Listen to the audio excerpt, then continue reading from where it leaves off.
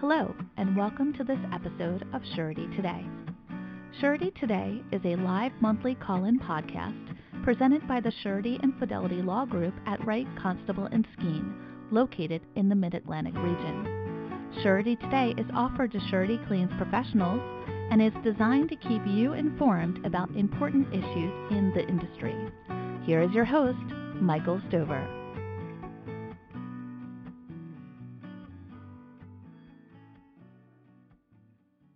Okay, well, welcome everyone to this edition of Surety Today. My name is Mike Stover, and I'm a partner in the Surety and Fidelity Law Group here at Wright, Constable and Skeen.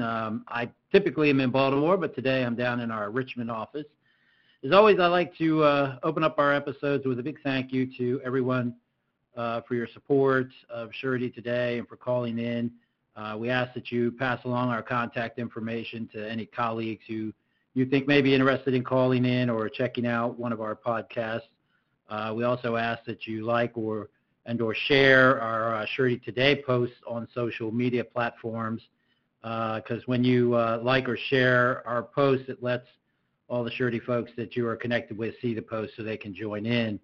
There are a number of new people, I think, on the call today because we opened up the mailing list to a broader group. We've added in our construction consultant friends, and I know a number of people requested pins. So basically, just a quick overview. What we do is we have this call-in live, and so at the end, there'll be time for questions, and we cover all kinds of surety-related topics, and sometimes we do interviews with people on various issues relating to construction and surety industry. And then we record these calls and we post them as podcasts. So you can listen to any one of or all of our prior 67 episodes of Surety Today anytime, anywhere from one of our multiple platforms. The Surety Today page on our website at wcslaw.com, on Spotify, Amazon Music, Apple Podcast, Stitcher, Podbean. Just search for Surety Today. We also have a microsite, suretytoday.net, where you can find the recorded episodes as well. So we've done, 67 episodes, and we're about 6,500 downloads since we've been doing it. As I said, we mute the line during the presentation to avoid background noise, and then we'll unmute the line at the end for any questions. Our episode today is about the cardinal change doctrine. But before we get started, I feel like we should mention the fact that it's Valentine's Day. And, if you forgot, there's still time to get something for your significant other.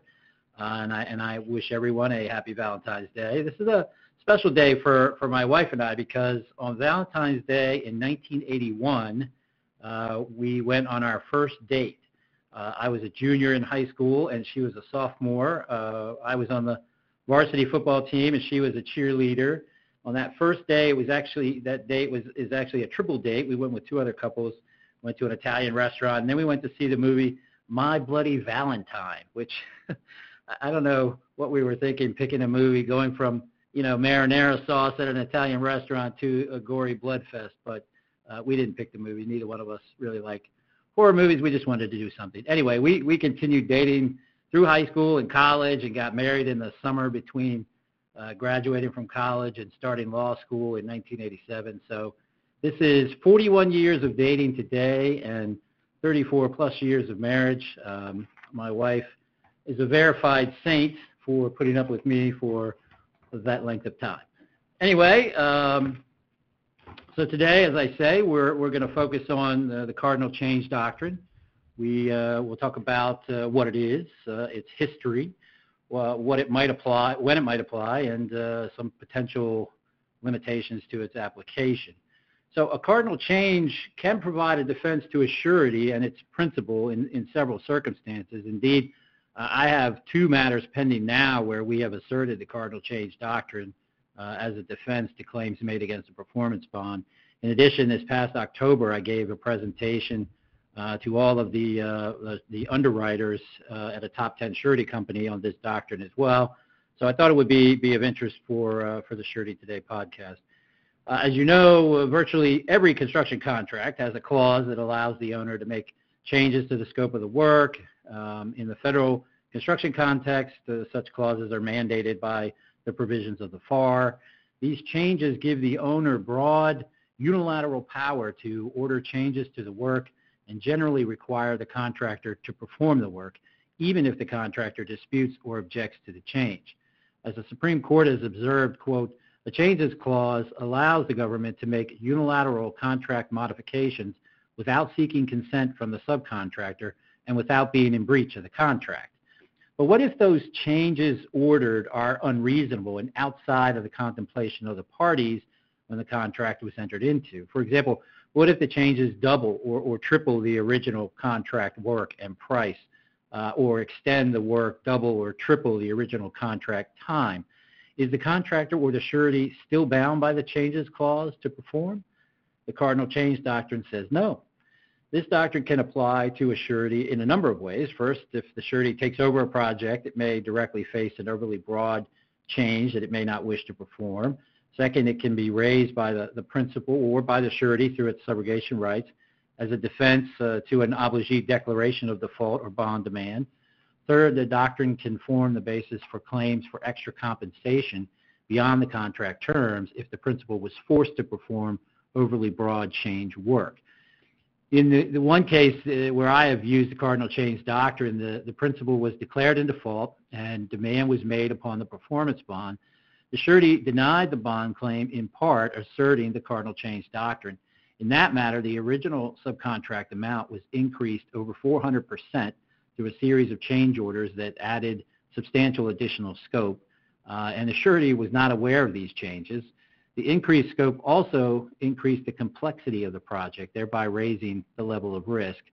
The project was also seriously delayed, with the completion date being extended by 4 years. So we felt that this was a situation ripe for the cardinal change defense. Cardinal change, of course, is a subset of a larger surety defense known as material alteration. In a material alteration, the surety can seek a discharge because of the increased risk added to the bonded contract. Now, typically, in material alteration, it's asserted when there's been an overpayment, the contract funds are improperly or prematurely paid out, but it also includes any obligee actions that materially increase the surety's risk without the surety's consent. So later in the year, we'll do a Surety Today episode based on just discussing the material alteration doctrine, but today we're just looking at the cardinal change. So what is a cardinal change? The Court of Federal Claims, back in 71, I think even earlier, stated that the purpose of the cardinal change doctrine is to provide a breach remedy for contractors who are directed by the government to perform work which is not within the general scope of the contract. The cardinal change is one which, because it fundamentally alters the contractual undertaking of the contractor, is not comprehended by the normal changes clause. The Federal Circuit Court of Appeals put it this way, quote, a cardinal change occurs when an alteration in the work is so drastic that it effectively requires the contractor to perform duties materially different from those originally bargained for, unquote. The Fourth Circuit Court of Appeals phrased it as, a cardinal change requires the contractor to perform duties that are materially different from those originally bargained for. In other words, a change is cardinal when it cannot be said to have been within the contemplation of the parties when they entered into the contract. Thus, by definition, a cardinal change is a change so profound that it is not redressable under the changes clause of the contract and renders the party directing the change in breach. So in other words, a cardinal change is such an unreasonable and unanticipated change that it actually constitutes a material breach of the contract by the party ordering the change. Because a cardinal change is a material breach, it has the effect of freeing the contractor of its obligations under the contract, including obligations under the dispute clause to continue performance during the pendency of the dispute. Indeed, there's case law out there holding that where a cardinal change has been found, the contractor was excused from contract provisions such as no damage for delay clauses, waivers, and claim notification provisions. Thus, when a cardinal change occurs, the performing party is legally justified in refusing to perform the change. However, one of the problems with this defense is that there's no automatic or easy formula which can be used to determine whether a change or changes is beyond the scope of the contract. Initially, in deciding whether a single change or series of changes is a cardinal change, many courts observe that one must examine the work done in compliance with the changes and ascertain whether it is essentially the same work that the parties bargained for when the contract was awarded. Essentially taking a literal approach to the doctrine. So you'll have some cases where the court will say, yeah, there were a lot of changes and delays and impacts, but you were contracted to build a tunnel and you built a tunnel. So there's a case out of the District of Colorado where the Federal District Court denied summary judgment in light of unresolved issues of fact concerning whether a 2-year delay and $1 million increase in cost qualified as significant changes where the contractor, quote, built the same tunnel they originally were hired to build and essentially the same manner and location. So the modern interpretation of the doctrine is much more expansive than, you know, hey, you built the same thing. And so the modern version says that a cardinal change can occur even when there's no change in that final product, like a tunnel is a tunnel, but it is the entire undertaking of the contractor rather than the product to which the courts will look. So unfortunately for contractors and sureties facing a possible cardinal change, there's no reliable method to make a contemporaneous determination of cardinality.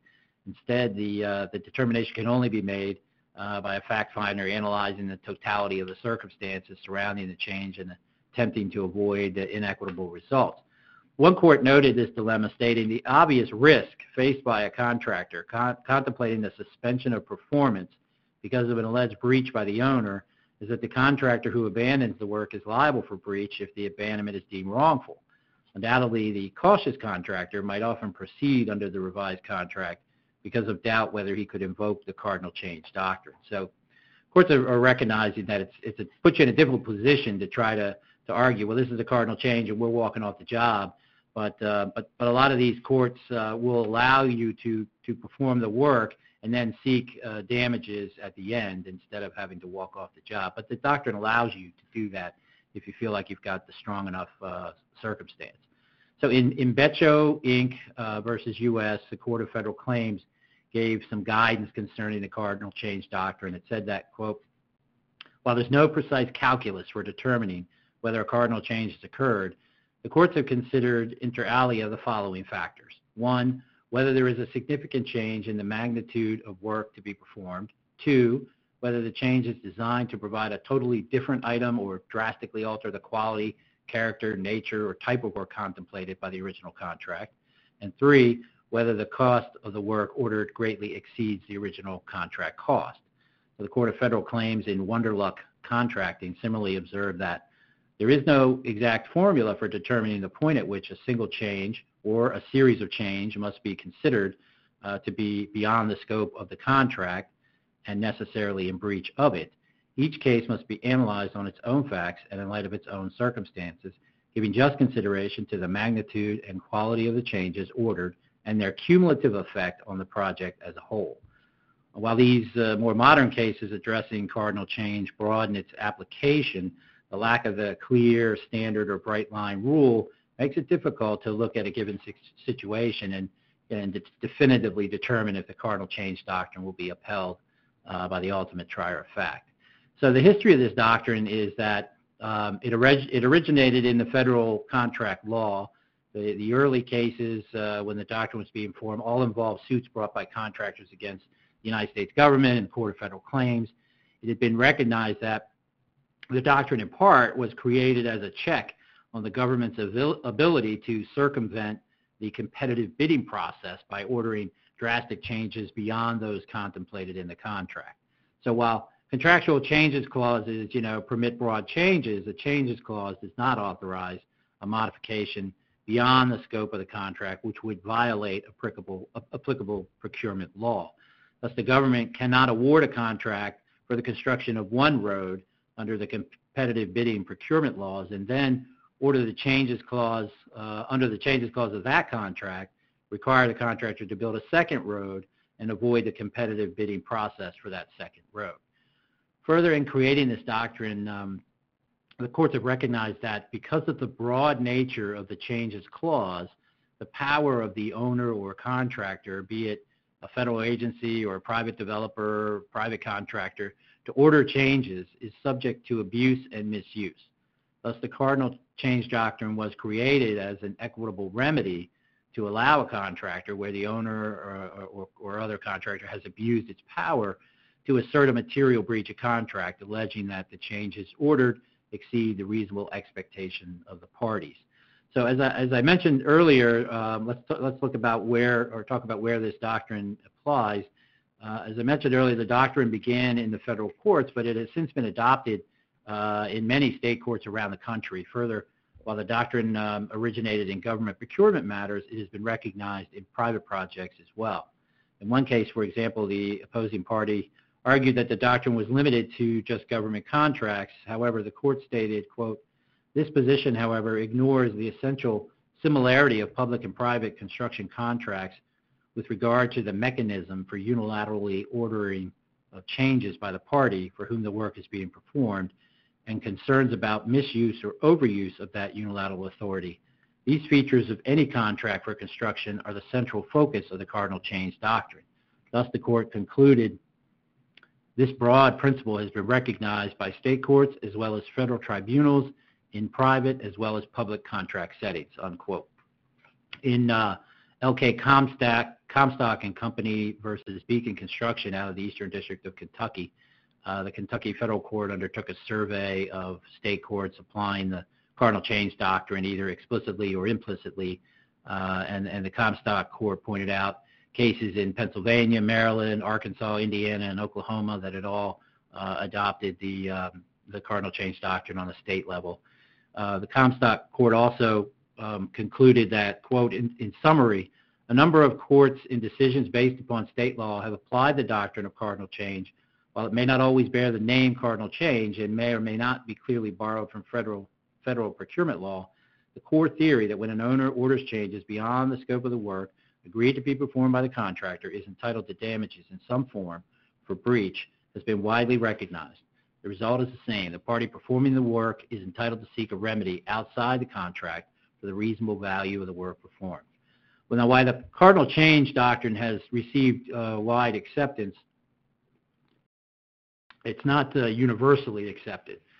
For example, the federal court out of the Northern District of Ohio, sitting in diversity and interpreting Ohio law, held that the Ohio Supreme Court would not recognize the cardinal change doctrine.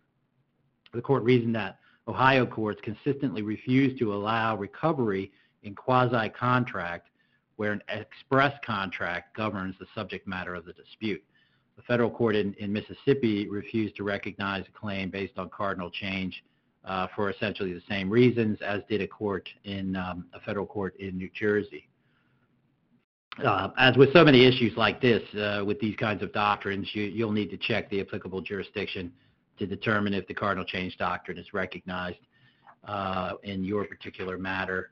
So one question that a surety might have regarding the cardinal change is, does it apply to the surety? Can sureties rely on it? And the answer is yes. There are several courts that have specifically acknowledged the surety's prerogative to raise the cardinal change doctrine as a defense. Courts in Colorado, Tennessee, New York, Florida, and Hawaii have all analyzed the doctrine in the surety context. And we'll post a white paper after this presentation, and you can see the cases there. So let's look at some examples of cardinal changes to give you a sense of what we're talking about with this doctrine.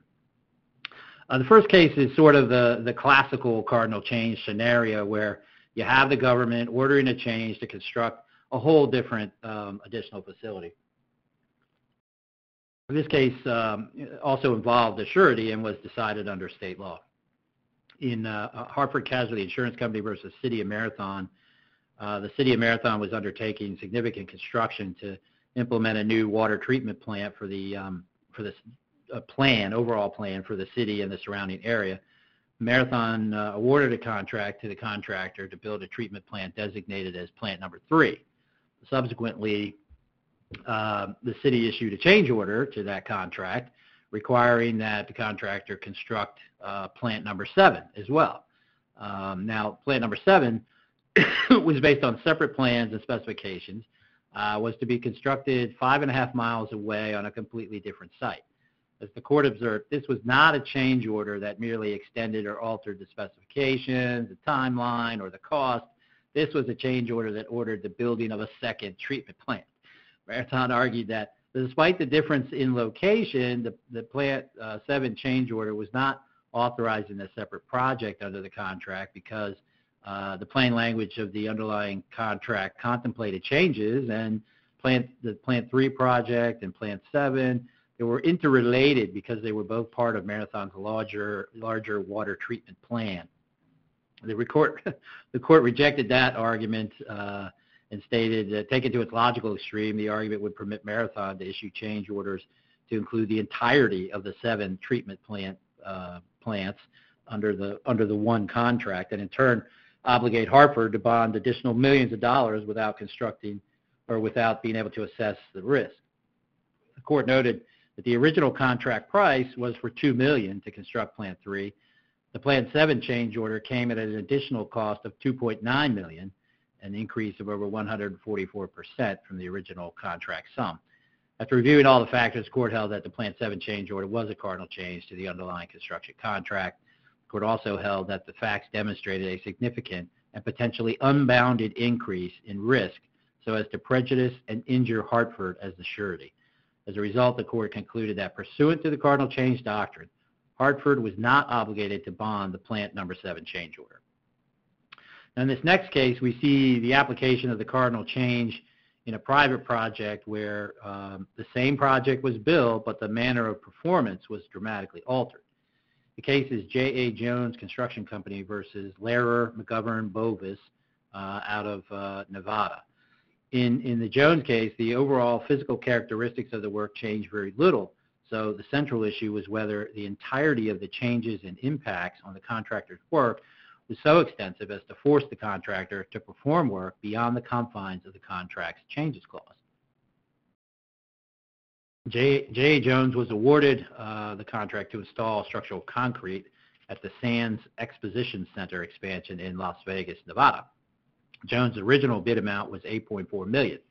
In order to reduce the bid amount, the owner agreed to perform various site preparation tasks and to streamline other tasks to shorten by about half the time needed for Jones to complete its concrete construction, thus reducing Jones's labor, material, equipment, and overhead costs.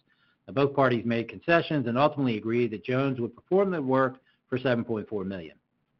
Because of the agreed-upon site preparation and streamlined activities, Jones agreed to shorten milestones as well. However, these milestones were eventually exceeded by some 8 months because of changes by the owner to the work, obstructions, hindrances, and inefficiencies that rendered Jones's work more difficult to perform, more time-consuming, and more costly.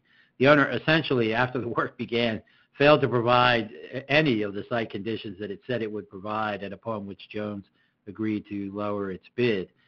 Jones asserted that out of its $7.4 million bid, it expected to capture $1.9 million in overhead and profit, leaving $5.5 million in anticipated costs. The actual costs, according to Jones, totaled over $8.8 million, and additionally, Jones's expert testified that about $4 million, or 62% of the Phase 1 work value, was incurred because of changes. Jones was paid $1 million for some of that changed work during the delay, and at trial it was awarded another $1.1 million, but it still filed an appeal because it was seeking about $5 million in damages. On appeal, the Nevada Supreme Court ruled that a cause of action based on the cardinal change doctrine was permissible under Nevada law, and that Jones was entitled to assert a cardinal change claim. The court reversed the dismissal, and the case was remanded for a new trial. In this next case, a cardinal change resulted from a failure to provide adequate design drawings. In Westinghouse Electric Corp., the plaintiffs subcontracted with Westinghouse to construct and assemble cooling pods for military electronic countermeasure devices. Westinghouse delayed several months in supplying the plaintiff with source control drawings, which are similar to construction drawings. The source control drawings would have specified dimensions, tolerances, and like construction drawings would greatly facilitate the subcontractor's efficient performance. But due to the lack of these drawings, plaintiff was required to make constant design revisions, and it incurred substantial additional costs trying to overcome these deficiencies and trying to maintain the tight completion schedule. The court examined the effect of Westinghouse's delay in supplying the drawings and held that Westinghouse imposed a cardinal change upon the plaintiff. According to the court, the failure to provide those drawings fundamentally altered the nature of the plaintiff's undertaking. Having the drawings to work from was the basis of the plaintiff's bargain. Plaintiff was entitled to the ease of working from a single source of information and to the facilitation of incorporating otherwise disruptive changes that come from having such a source or a baseline. On a contract with a tight delivery schedule, the source control drawings became critical and fundamental, going to the heart of the vendor's undertaking. So you can see that the cardinal change doctrine has been used in a number of circumstances other than just, oh, you were ordered to build a second treatment plant.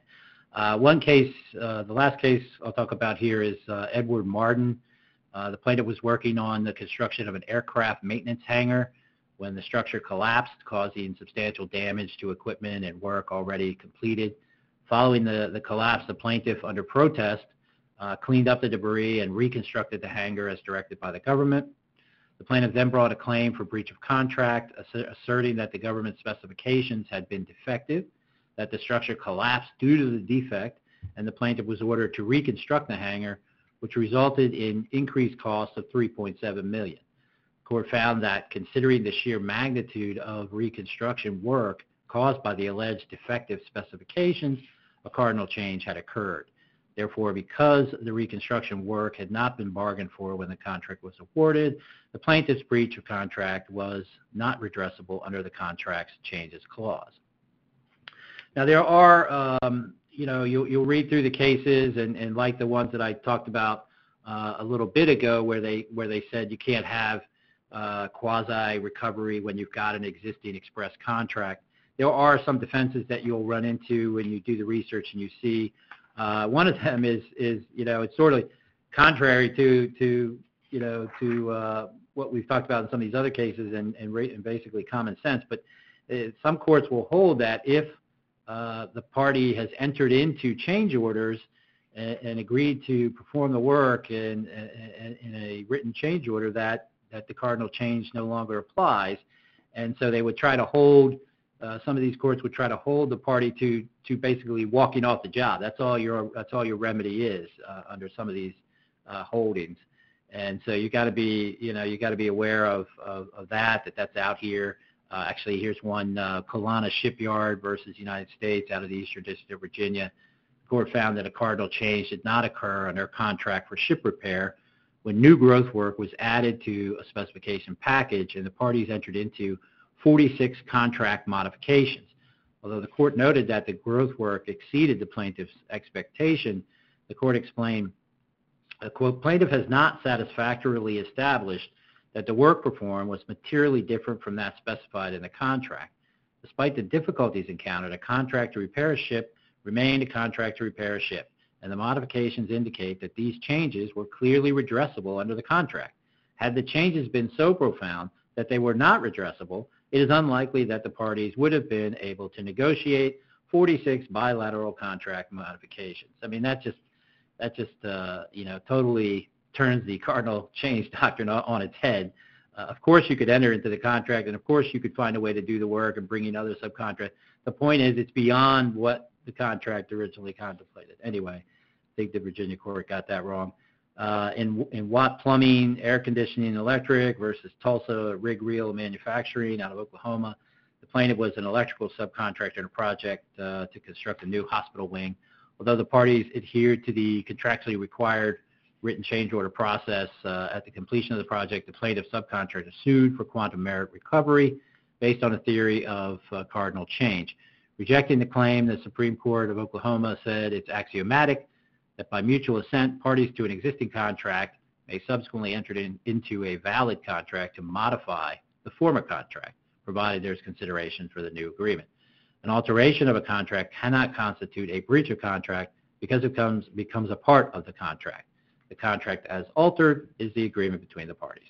So again, just sort of not really recognizing the full extent of the cardinal change defense. So on the other hand, there's a number of decisions out there that recognize that a cardinal change is not barred by the fact that some or all of the change work at issue is covered by executed change orders. The fact that a party may have sought, released, or otherwise compromised a claim under a contract's equitable adjustment clause or other remedial clauses will not necessarily, at least in these courts, operate as a bar to claims for relief outside the contract. And so in the paper that we'll post later, you'll see some of the contracts there. And of course, we've already talked about some of those contracts where changes were entered into and the party was still entitled to assert a claim based on cardinal change.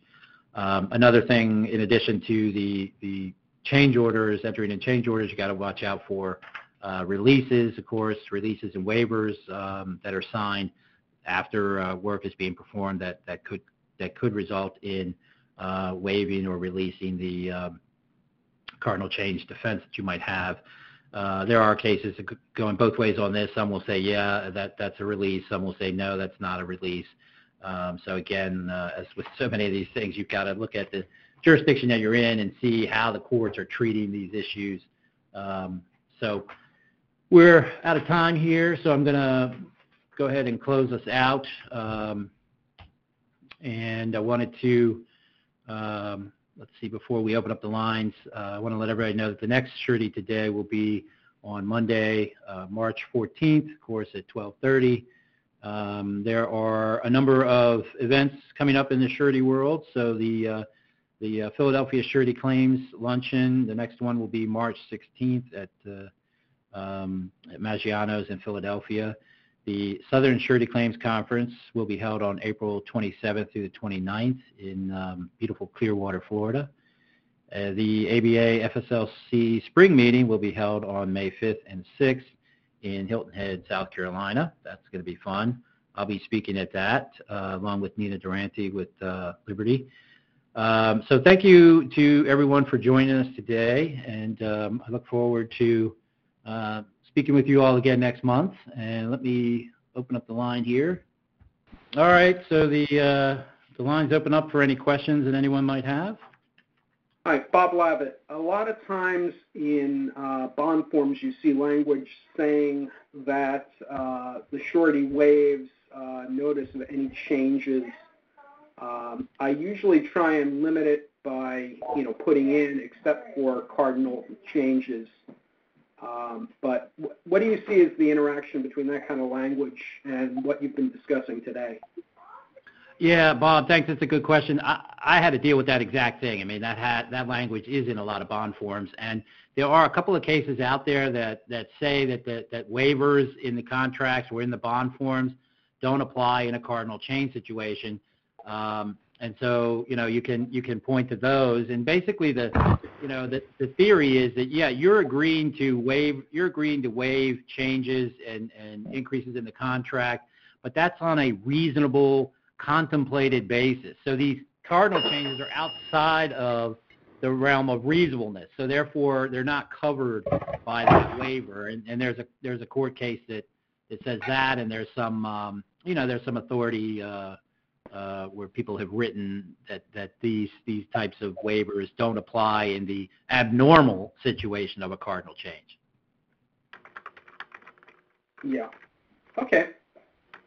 Thank you. And again, I'll post this paper, and I think we hit on that in some of the parts of the paper. Anybody, anything else? Well, happy Valentine's Day to everybody, and we'll talk to you in March.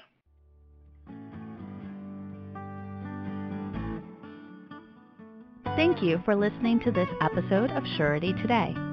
Audio recordings and white papers from prior episodes are available on the Surety Today page of the Wright, Constable & Skeen website at wcslaw.com/surety-today.